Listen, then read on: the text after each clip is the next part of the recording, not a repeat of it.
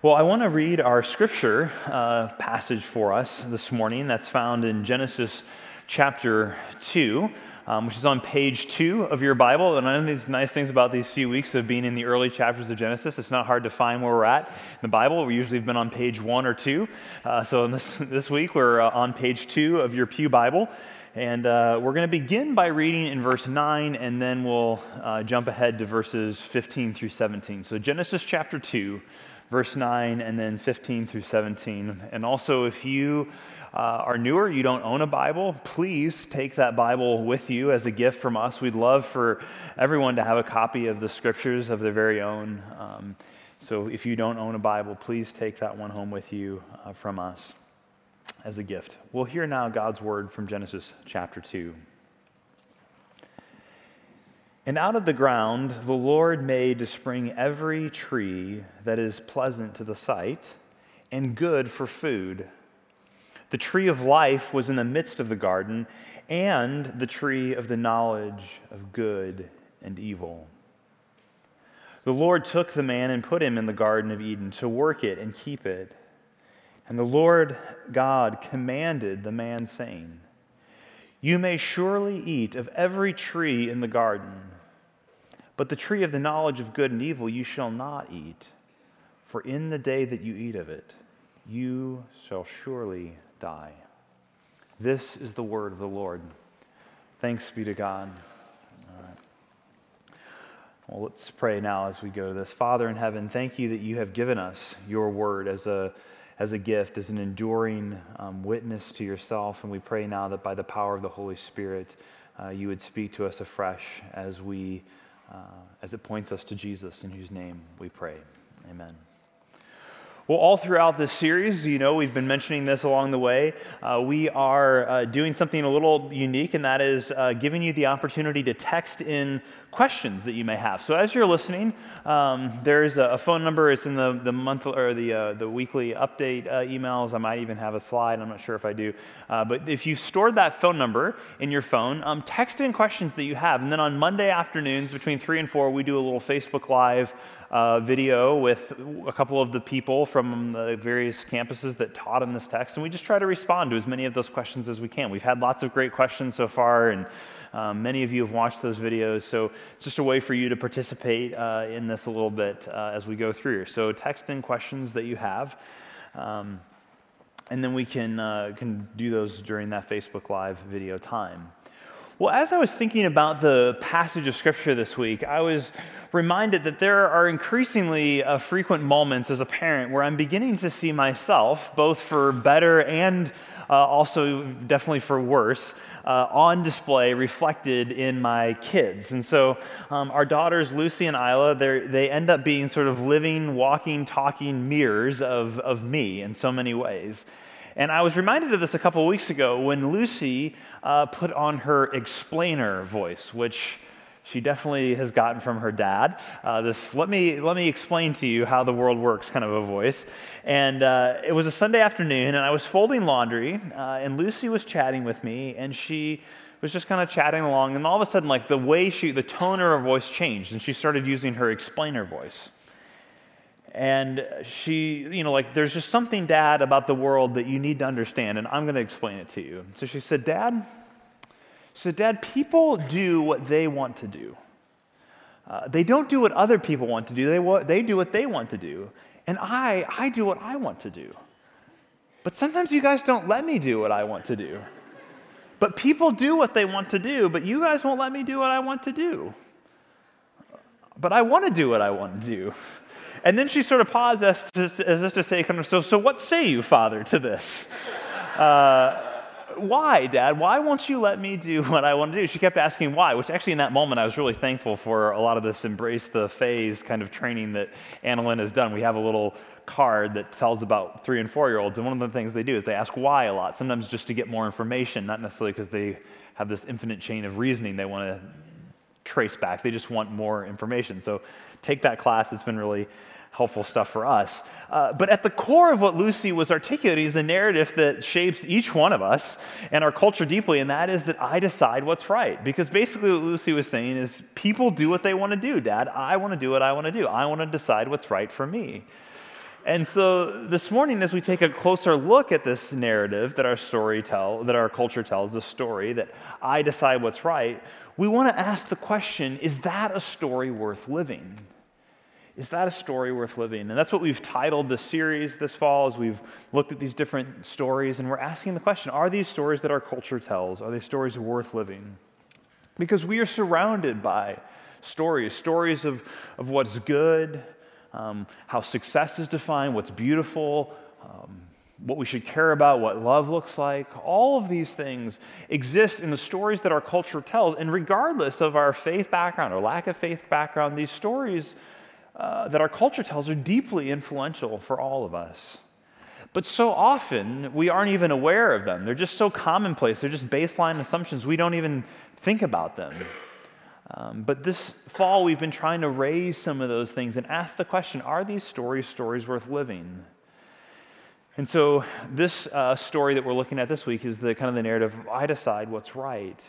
And we're all throughout the series, we've just been asking the question then, let's look at this narrative and compare it to the foundational narratives that we have in Genesis chapters 1 through 3.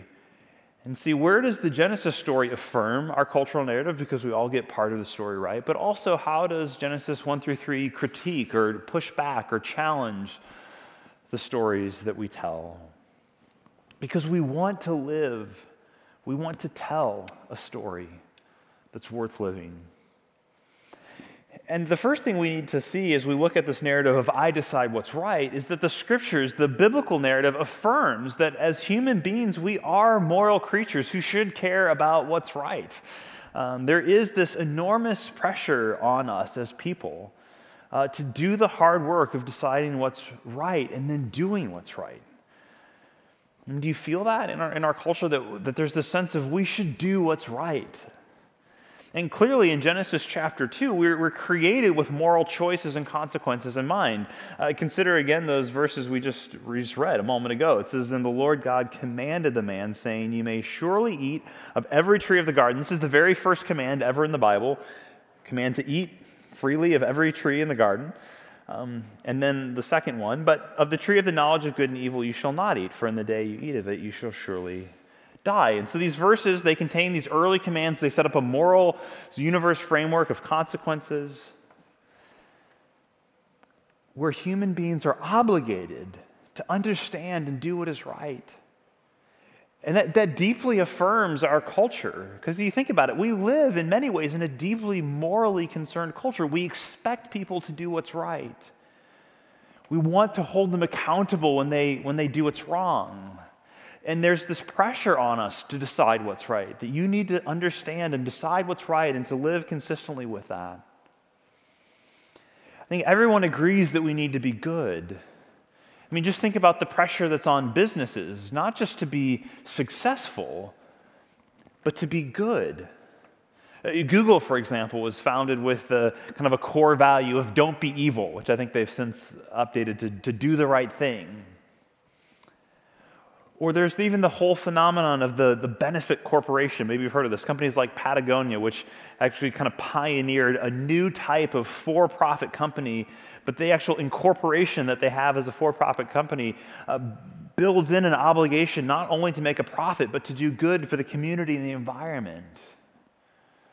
We have this moral sense. Western culture is deeply passionate about issues of injustice and equality and equal opportunity for all, especially for those who are vulnerable because of their gender, race, or socioeconomic status. And that's a really good thing. And you certainly don't have to be a Christian to have a moral code by which you live. Many people who would not claim the Christian story are deeply moral. In fact, I have little doubt that there are men and women who are not Christians who have lived a more morally courageous life than I have. So there's great pressure on us to decide what is right in our culture, to live a moral life. And yet, many people do not believe in moral absolutes. So we feel this pressure on the one hand to decide what's right, to live what's right, but we struggle because we can't decide what's right. At least we feel like we can't ever say that we believe something is right in an ultimate sense. So we have a desire, even a sense of obligation that I should decide what's right. But without the category of moral absolutes, we struggle to be able to do this. Why? Well, first we struggle because we do have this deep-seated moral belief that we can't seem to escape, but we're not very good in our culture at explaining why. Why is it that we have this sense of moral obligation? We struggle to answer the most basic ethical question, which is, where do right and wrong come from? And yet we all seem to intuit certain things are right and certain things are wrong. We seem almost to be hardwired for it, and scientists and neuroscientists and those who study stories and culture are increasingly seeing this to be true, that it seems like human beings are just hardwired for morality. And I recently read an article from the website Science 2.0, and one of the things that the article points out is that nearly all fictional worlds, that is, worlds that authors have created, whether it's movies or books or comic books, all fictional worlds, whether they were created by religious people, atheists, or whether, and this is a study they did of a whole set of literature, or when the author's beliefs were unknown, that every fictional world that was created, there was a sense that God existed, at least in the sense that the moral decisions made by the characters in the story were linked to their ultimate destiny. That regardless of their worldview, authors couldn't help but creating fictional worlds in which it seemed that there was an absolute sense of right and wrong, and that people's choices were linked to their ultimate destiny. Here's a quote from the article I just thought was so fascinating. It said, in children's stories, this can be very simple. The good guys win and the bad guys lose. In narratives for older readers, the endings is more complex, with some loose ends dangling or others ambiguous. Yet, the ultimate appropriateness of the ending is rarely in doubt. If a tale ended with Harry Potter being tortured to death and the Dursley family dancing on his grave, the audience would be horrified, of course, but also puzzled. That's not what happens in stories. Do you get what the author's doing there? Not only would we as the readers or the audience of this story be horrified, but we'd also just kind of scratch our heads and say, wait, that's just not how stories work. That's not a good story. Another example of this is in the TV show How I Met Your Mother. There's a whole kind of string of episodes where the character Barney Stinson is trying to convince his friends that they've totally misunderstood the Karate Kid, that Johnny Lawrence is actually the good guy in the story, and that it's a terrible movie because he loses in the end. And that's funny as you're watching the show because we know, of course, Barney's completely misunderstood the Karate Kid. That's not how stories work. We all have an inescapable sense that right and wrong matter. But increasingly in our culture, we do not have a category to explain where it comes from. So the best we're able to do is explain it on using the kind of the categories of evolutionary naturalism, and we say, okay, well, because these categories of morality helped us to survive, that's why we have them, that there was a herd instinct, or that society worked better, and the ones that had these sets of morals sort of thrived, and those who didn't. It's just sort of a product of a evolutionary survival mechanism. But this leads us to a second problem. See, if our sense of right and wrong exists for survival purposes, not for truth-seeking purposes, then all conversations about right and wrong are really then just conversations about power and control. When we really push in here, we can't actually define anything as universally right and wrong for all people at all times and in all places. If all we have is sort of a sense that, well, this just helps us to survive. This is why most moral philosophers who take this seriously basically admit that there really isn't anything as right, such as right and wrong, in an ultimate sense, if you have an evolutionary naturalistic framework. That right and wrong are really just preferences. Richard Rorty, who was one of the most influential philosophers of the 20th century, who before his death in 2007 taught at Princeton and at University of Virginia and retired at Stanford, and he argued as a moral philosopher from this category of evolutionary naturalism, and he was really consistent in this. He said, moral choices on this viewpoint are just preferences. And once a student asked him in class, if right and wrong are only preferences, then, Dr. Rotary, what if I prefer to kill you? And his response was basically, well, that's a real bummer for me. But in the end, even in that moment, he said, to be consistent, I'm not going to say that's wrong. I would prefer that you don't kill me. But there's not an absolute sense of in which that action is wrong. Rorty then tried to build, understanding this is a problem in the framework, he tried to build a framework for human rights based on sentimentality, really that we should have a sense of empathy for our fellow creatures that would urge us not to harm them. But he understood that there's not some sort of human beings made in the image of God that obligates us to treat them. We just have to develop a sense of empathy. The difficulty with this, and this is the third problem here, is that what do you do when someone says, well, I don't want to be empathetic? See, the problem in this framework is that there are no grounds for moral obligation. What do I mean by that? I mean that you can say to someone, I don't like what you're doing, but you don't actually ultimately have grounds to be able to say, that is wrong. You can't say to someone, you must not murder, or you cannot abuse your child. All you're really left with is the ability to say, well, I don't like that you're doing those things. And then morality simply becomes a function of who has the power to enforce their preferences over others. Sort of a might makes right framework. And Pastor Tim Keller points out that this situation in our culture leads us to a place where you can't really have a conversation about right and wrong with someone who disagrees with you. All you can do is just shout the other person down. You can't have a conversation with Barney about how he's completely misunderstood the Karate Kid.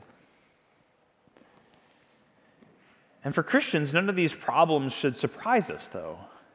Because when Adam and Eve ate the fruit of the tree of the knowledge of good and evil, they introduced into the world a moral relativism. It was the first instance of this narrative of, I decide what's right. And Genesis 2 shows us, though, that this is not how it ought to be. It gives us a clear framework for the feeling of moral obligation that we just can't seem to shake, and the sense of right and wrong that is so deeply embedded in us. So again, if we look at these key verses in Genesis chapter 2, first notice in verse 9. Verse 9 says, that out of the ground the Lord God made to spring every tree that is pleasant to the sight and good for food. The tree of life was in the midst of the garden, and the tree of the knowledge of good and evil. And then the author goes on in verses 10 through 14 to give this description of the garden and the trees that were planted in it and the beauty of it. These were the verses that we unpacked last week as we talked about the theme of the garden being the very first temple, the place that God dwelled with his people. And then you get to verses 16 and 17 where we're given more information about these trees, these two trees in particular. It says, and the Lord God commanded the man, saying, you may surely eat of every tree of the garden, but of the tree of the knowledge of good and evil you shall not eat. For in that day that you eat of it, you shall surely die. Okay, so what is this all about? What is this tree of the knowledge of good and evil? And why are Adam and Eve commanded not to eat from it? I mean, isn't this a whole sermon about the fact that we need to be able to decide what's right and wrong and have a sense of knowing good from evil? I mean, the knowledge of good and evil has to do with knowing what will lead to human flourishing and also, on the other hand, what will lead to human destruction and pain and suffering. So why shouldn't Adam and Eve want this? And why wouldn't God want them to have it? Well, it's not that Adam and Eve shouldn't have this knowledge or that God doesn't want them to have this knowledge. It's that human beings are incapable of having this knowledge as finite creatures. Let me say that again. It's that human beings are incapable of having this knowledge as finite creatures.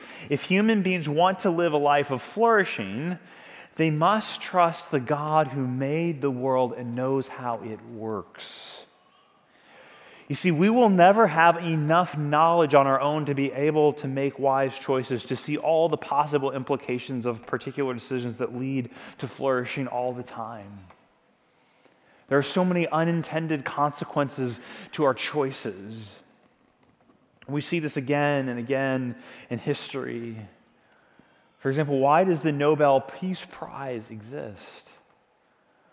Well, because the founder of the prize, Alfred Nobel, was horrified that his inventions, he was key in inventing high explosives. He was horrified that what he had kind of invented as a tool to be used in mining and that kind of thing, at the end of the 19th century, the beginning of the 20th century, resulted in the deaths of millions of people in World War I and on and on. He wanted his name to be associated with peace, not with destruction. He never intended his inventions to be used that way.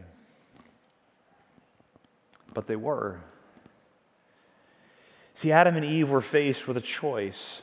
It's a choice that we are all faced with as well. Will we trust the one who made us, who has given us nothing but good and beauty and joy to lead us into a life of continued flourishing? Or will we decide that we know better than God and reject him to define right and wrong for ourselves? Brilliant Old Testament scholar John Sailhammer points out the implications of these verses so clearly. He says, to enjoy the good, we must trust God and obey him. If we disobey, we will have to decide for ourselves what is good and what is not good. And he says, while for modern men and women such a prospect may seem desirable, to the author of Genesis, this is the worst fate that could have befallen humanity. Or even better, here's how Sally Lloyd-Jones explains it in the Jesus Storybook Bible. I just read this to Lucy the other night. Now, God had given Adam and Eve only one rule. Don't eat the fruit on that tree, God told them. Because if you do, you will think you know everything. You will stop trusting me, and then death and sadness and tears will come.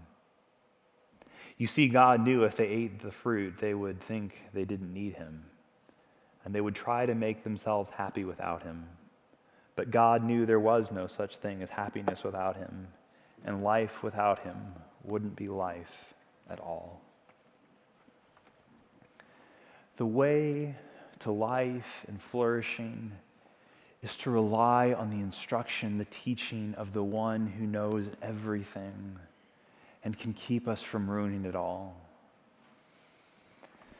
In Psalm 19, you get again this idea of life and God's instruction, his teaching linked together. Psalm 19, verse 7 says, the instruction of the Lord is perfect, renewing one's life. The testimony of the Lord is trustworthy, making the inexperienced wise. The way to life and flourishing is to trust something outside of yourself to define right and wrong for us, because we can't decide on our own. And when we do, it always leads to ruin. Now, you may be thinking here, okay, Bill, maybe I don't even totally agree with you, but I think I'm following you here. But wouldn't that sort of lead Christians into a place of having a superior attitude towards others? It's sort of, well, they know God, and so they know what's right and wrong. Wouldn't that make them like kind of self-righteous or holier than thou? Like, I know what's right, you don't know what's right. I know the truth, you don't. And certainly Christians have taken that posture at many times. But Christians can only have that posture if we fail, as Christians often do, to fully understand and embrace the gospel. Because when Christians truly and fully understand and embrace the gospel, they don't say, I'm right and you're wrong. They say, we're both wrong. We're both desperately wrong and in need of someone to forgive us, to lead us, to empower us to live lives of sacrificial, costly love and obedience. Christians who have been deeply impacted with the gospel never point the finger and say, you're wrong and I'm right. They always say, we are both wrong. We are both broken. We need someone who can rescue us, to forgive us, to make us right. Because you see, in light of the pressure that we have to make the right choice, and also coupled with our inability on our own to be able to decide right from wrong, what we desperately need is someone who is right. We need someone who is right. For right and wrong to make sense, we need more than laws. We need a lawgiver. You see, knowing right from wrong means trusting and knowing a person. Because at the heart of reality is not a big legal code somewhere sitting up in outer space of a book of rules. The core of reality is a triune God pulsing with love and life and relationship. His person and His character is the standard and source for our sense of right and wrong. It's because we are made in His image that we have such an inescapable sense of both right and wrong and moral obligation. And in the New Testament, in the Gospel of John, who was one of Jesus' closest followers, you often hear him mentioned. There's Peter, James, and John, one of Jesus' most intimate followers. As he introduces Jesus in the first chapter of his gospel, he calls him the Word, this underlying logic, wisdom principle in the universe, which both the Jews and the Greeks had some sense of. But what John says is this word, this logic, this universal truth is a person. And that person took on flesh, became a human being in Jesus. That's why Jesus was like, I am the way, the truth, and the life. You see, in the Christian story, right and wrong is not an abstraction to be memorized, but a person to know. A person who doesn't just tell us how to live, but showed us how to live. Who invites us into His yoke to learn from Him. A person who suffers the worst effects of moral corruption and wrongdoing in the world and yet offers forgiveness. The person who fulfills all of the promises of the Old Testament about a day that would come when God's law, when His teaching, His instruction would be written on our hearts. Listen to this promise from the book of Jeremiah, which after we're finished with this series, we're actually going to be spending a number of weeks in the book of Jeremiah. Listen to this promise from God spoken by Jeremiah. Look, the days are coming, this is the Lord's declaration, when I will make a new covenant with the house of Israel and with the house of Judah. That's the way of talking about God's people. And I will put my teaching within them and write it on their hearts. And I will be their God, and they will be my people, for I will forgive their iniquity and never again remember their sin. Jesus is the fulfillment of that promise. And after His resurrection from the dead, He ascends into heaven and He sends His Holy Spirit to empower His people to know Him, to obey Him, to do what they could never do. Indeed, were never designed to do on their own. Think about this for a minute, that Adam and Eve, in the most perfect environment, before sin entered the world, when they didn't rely on God, turned away from Him. We were never meant to live without the empowerment of God's Spirit. Certainly not in the garden, and we're certainly completely incapable outside of it. So how do we take a next step here? Well, there's two simple ideas for us. First, listen to the story. You see, we know someone by their words and their deeds. When you want to get to know someone, you listen to what they say, you watch what they do. If you want to get to know the person who is right, the someone who is right, the God of the universe who has come, who loves you, who gave His life for you, the Scriptures are the way to do it. It is in the Scriptures that we find God's words and deeds. So listen to His story. Listen to His story and then talk to the author. That's what prayer is. Prayer is responding to God's word with our words. We can speak to God because he has first spoken to us. We speak and pray because God is a speaker.